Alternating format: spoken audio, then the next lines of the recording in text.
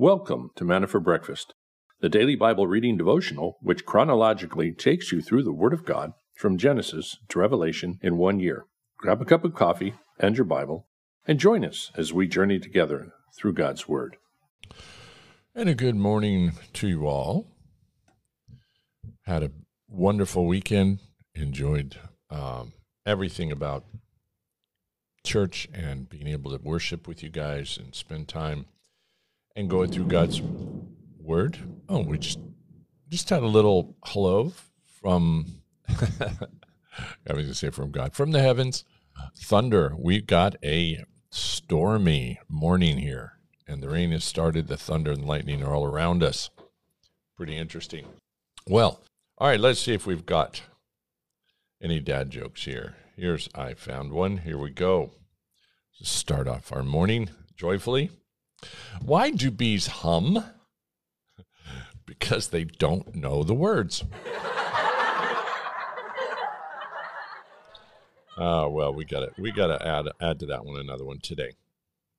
What is red and smells like blue paint? Red paint.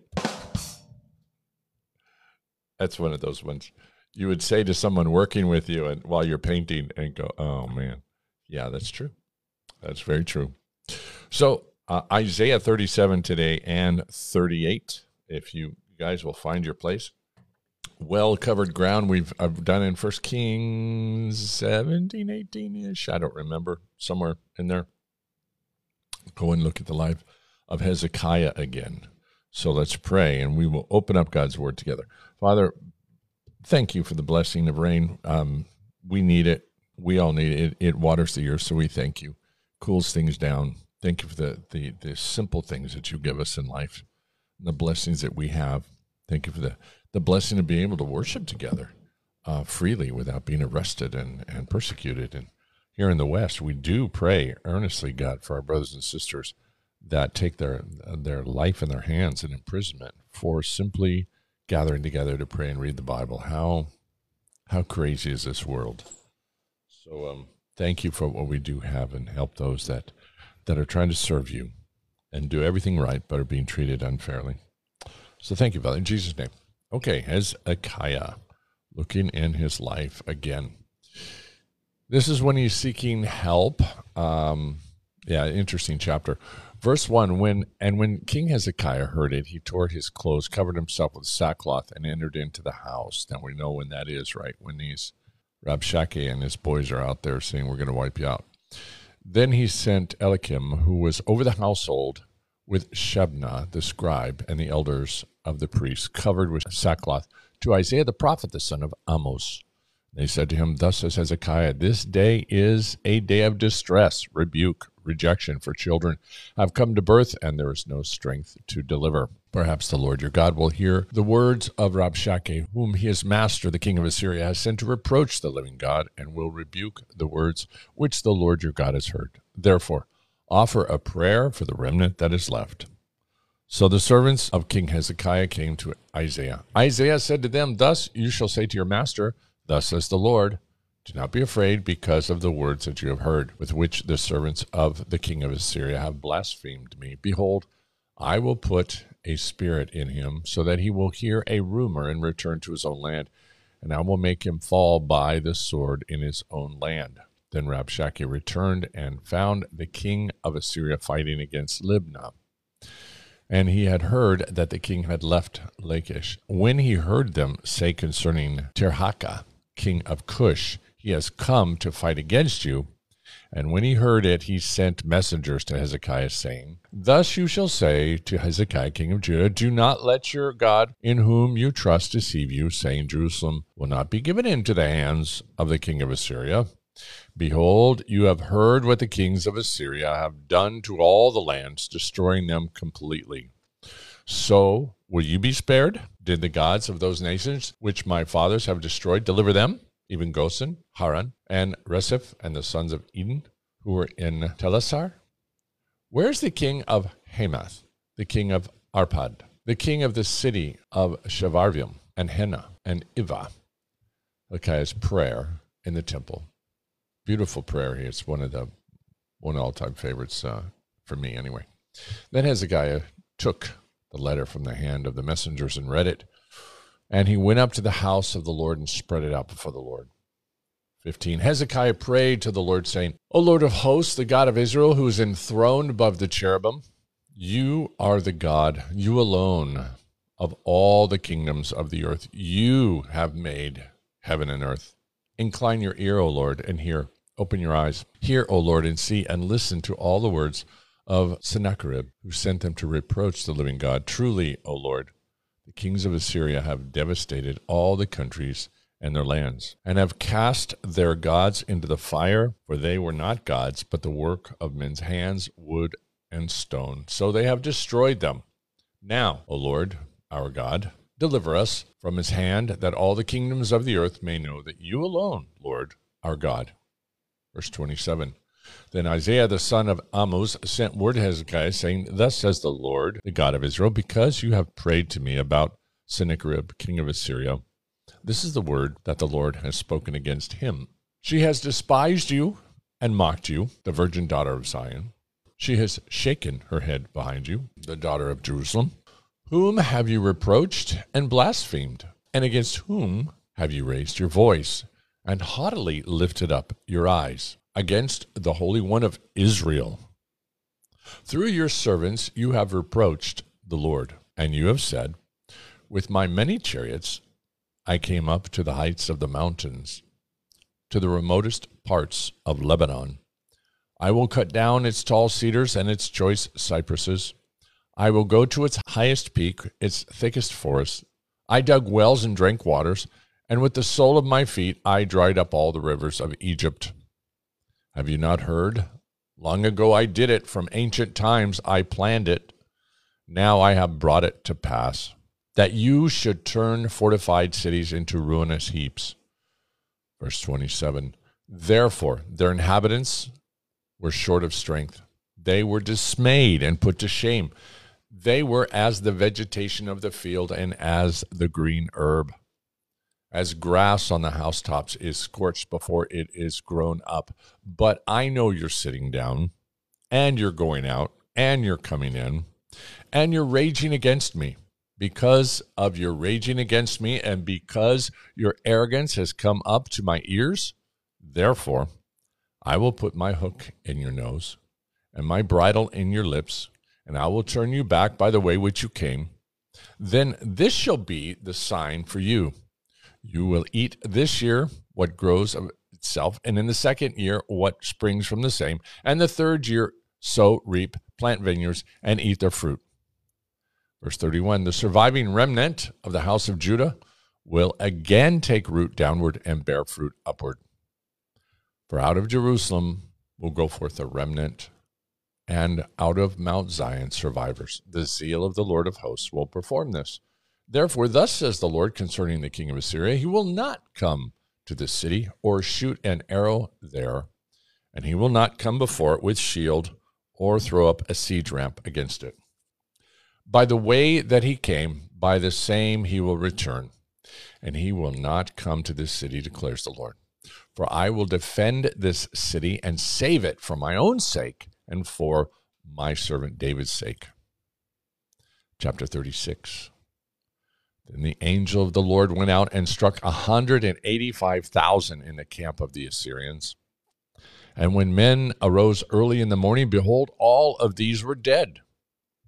So Sennacherib, king of Assyria, departed and returned home and lived in Nineveh.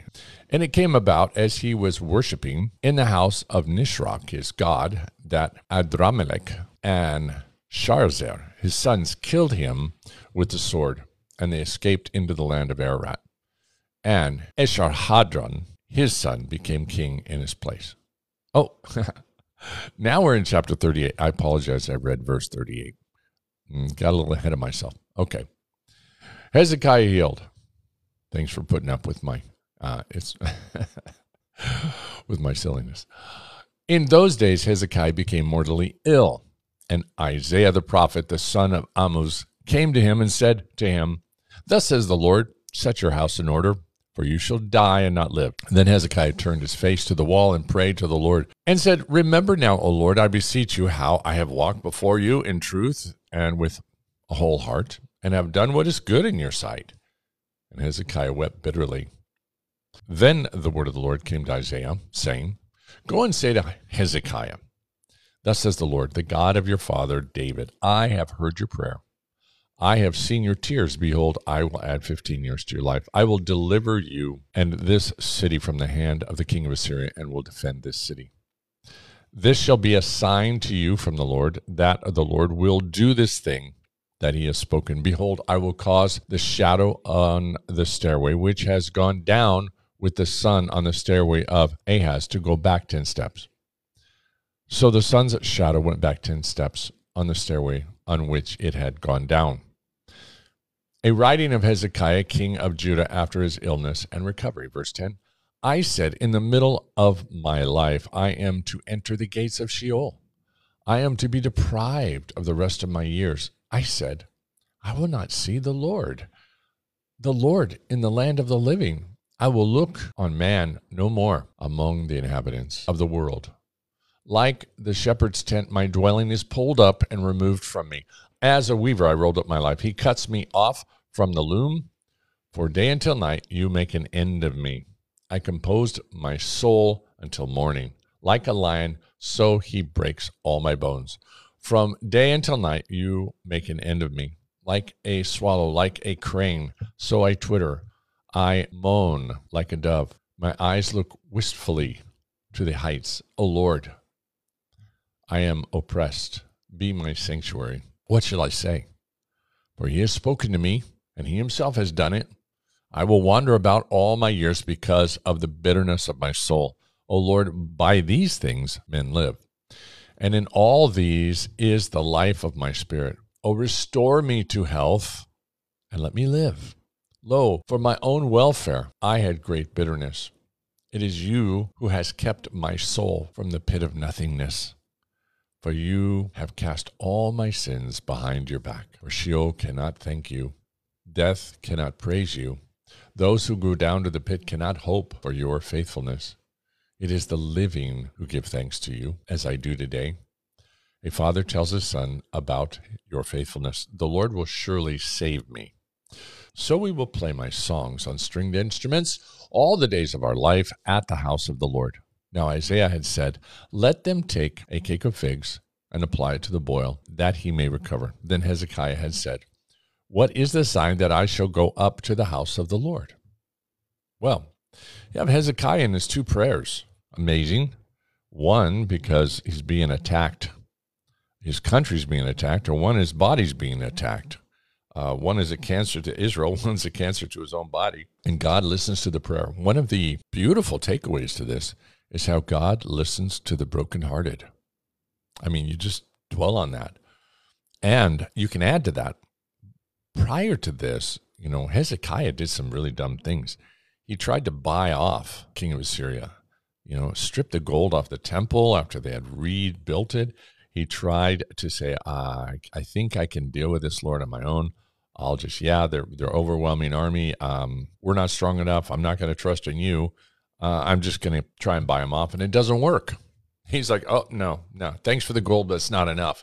Now we're going to come and take everything, and we're going to kill you in the process. So think about that. He had, he was a good king, did great things for the, rebuilding the temple, what have you.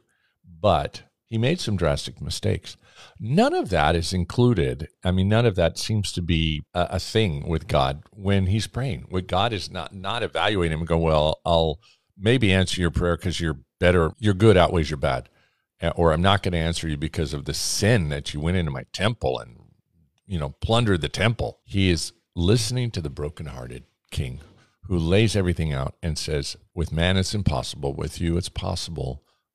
Please, God, hear us and answer. And God had been telling Israel through all their generations that if you will come to me humbly asking my help and trusting in me 100%, that I will deliver you. And so God is faithful to his word, and he does that. So we see this amazing deliverance, 185,000 killed in one night. We go into detail in Kings and the book of Kings on this. It's so fun to see that God can, whatever situation you're in, can be overturned in 24 hours. And could I, if I'm in the middle of a biggest trial of my life, just go, no problem, God will take that tomorrow? It would take everything in me. I would need to do it as a guy, to just fall on the floor with tears and cry out and say, Lord, I need you. And I would pray that I would have the faith to trust him to do it. That's why the often quoted saying, which none of us like, I know it's uncomfortable to even say it, is a faith that's not tested is not faith at all. And so it's like, who wants to be tested? But some of us are. Some of us are being tested right now. But it is, you come out with a real faith when you've come through it. So then 38, of course, is him as is his personal prayer because his health is being attacked. And he's crying out to God. Again, he's a humble guy, but he's already made another mistake. I mean, he's going to make the other mistake. He prays that God would extend his life and allow him to live. And don't get confused by the thing about Sheol, that in Sheol no one can praise you, no one can have hope. It's you're looking at Sheol and death as entities of themselves that they can't praise you. And just a biological fact. You can't speak when you're dead, so you can't praise God. It's not that there is hopelessness after you die and nobody can have hope, that there is no salvation. It's not, you can get misdirected if you're not understanding the wordage. So that's not it at all. But what's encouraging, one thing that I pick up on this, is how when we're facing death, we have a greater hope because we have a greater understanding. Should we say we have a greater understanding of our hope? Maybe that's a better way to say it. We have been shown the celestial city. We have been shown the Messiah, the Lord, the Savior, our God. We understand we're the bride of Christ. And so anyone facing death like Hezekiah at this point in their life really should be more like Paul than Hezekiah. Because Paul says, man, to die is better. To live is Christ. Yeah. So we're going to move on, going through Hezekiah and his prayers. And takeaway for me is, Lord, here's our prayers. Praise God. And even though we were wrong, we can make a lot of mistakes. God can say, now, it wasn't a good idea for Hezekiah to pray for those extra 15 years.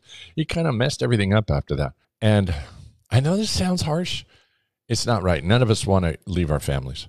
But if God says it's time to take you home, you kind of go, your Lord, okay, to live as Christ, but to die is man. Resurrected, purified, glorified body, living with everyone else we know that's already there in the presence of God. You don't lose. So, like I say, we don't want to go because of the love we have for our loved ones. If we pray to stay, it's really for them, right? Not for us. We gain, but it's good to stay. And plus, we have more opportunity to witness and bring others with us. Romans 5. Therefore, having been justified by faith, we have peace with God through our Lord Jesus Christ, through whom we also have obtained our instruction by faith into this grace in which we stand, and we exalt in hope of the glory of God. And not only this, but we also exult in our tribulations, knowing that tribulation brings about perseverance, and perseverance, proven character, and proven character, hope. And hope does not disappoint, because the love of God has been poured out within our hearts through the Holy Spirit, who was given to us. For while we were still helpless, at the right time, Christ died for the ungodly. For one will hardly die for a righteous man, though perhaps for a good man someone would dare even to die. But God demonstrates his own love towards us, in that while we were yet sinners, Christ died for us. Much more then, having now been justified by his blood, we shall be saved from the wrath of God through him. For if while we were enemies, we were reconciled to God through the death of his Son, much more having been reconciled, we shall be saved by his life. And not only this, but we also exalt in God through our Lord Jesus Christ, through whom we have received the reconciliation.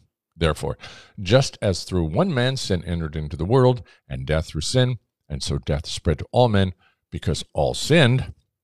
For until the law, sin was in the world, but sin is not imputed when there is no law. Nevertheless, death reigned from Adam until Moses, even over those who had not sinned, in the likeness of the offense of Adam, who is a type of him who was to come. But the free gift is not like the transgression. For if by the transgression of the one the many died, much more did the grace of God and the gift by grace of the one man Jesus Christ abound to many. The gift is not like that which came through the one who sinned. For on the one hand, the judgment arose from one transgression, resulting in condemnation. But on the other hand, the free gift arose from many transgressions, resulting in justification. For if by the transgression of the one death reigned through the one, much more those who received the abundance of grace and the gift of righteousness will reign in life through one, Jesus Christ. So then, as through one transgression there resulted condemnation to all men, even so through one act of righteousness there resulted justification of life to all men. For as through the one man disobedience the many were made sinners, even so through the obedience of one the many will be made righteous. Verse 20, the law came in so that the transgression would increase, but where sin increased, grace abounded all the more.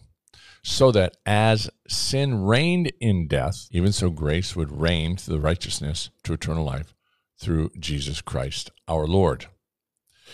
Now, there are some things that Paul writes that are hard to understand. Romans 5 is definitely one of those things. It would be fun to parse all that out, but we don't have the time. Go listen to a teaching on Romans 5, either mine or Chuck Smith. Chuck, of course, much better, and get the take on Romans 5. The overall thing, it's the simplification is the law brought us to an awareness of sin. That's why sin increased. It's not that it made sin, it wasn't around, and it came to be a thing because the law came around. It was the knowledge of sin happened. And so with the knowledge of sin, man became to realize more and more he was a sinner and that he needed a savior. And the more he kept sacrificing animals and the more he kept doing these things, he realized that there was this an endless chase. You could never do enough to be forgiven because of our sinful nature. The sin was brought in through Adam, and therefore through one man, many were brought into sin, caused to be made sinners. So through the act of one man, Jesus Christ, all can be made righteous, not are. We don't believe in universalism, that everybody's going to go to heaven because Jesus came. Otherwise, what would faith? There would be no need for faith. You wouldn't even need to know about Jesus. It would just be, oh, I never heard about that guy, but thank God I'm going to heaven. It's through faith in Jesus and the blood atonement that we are saved.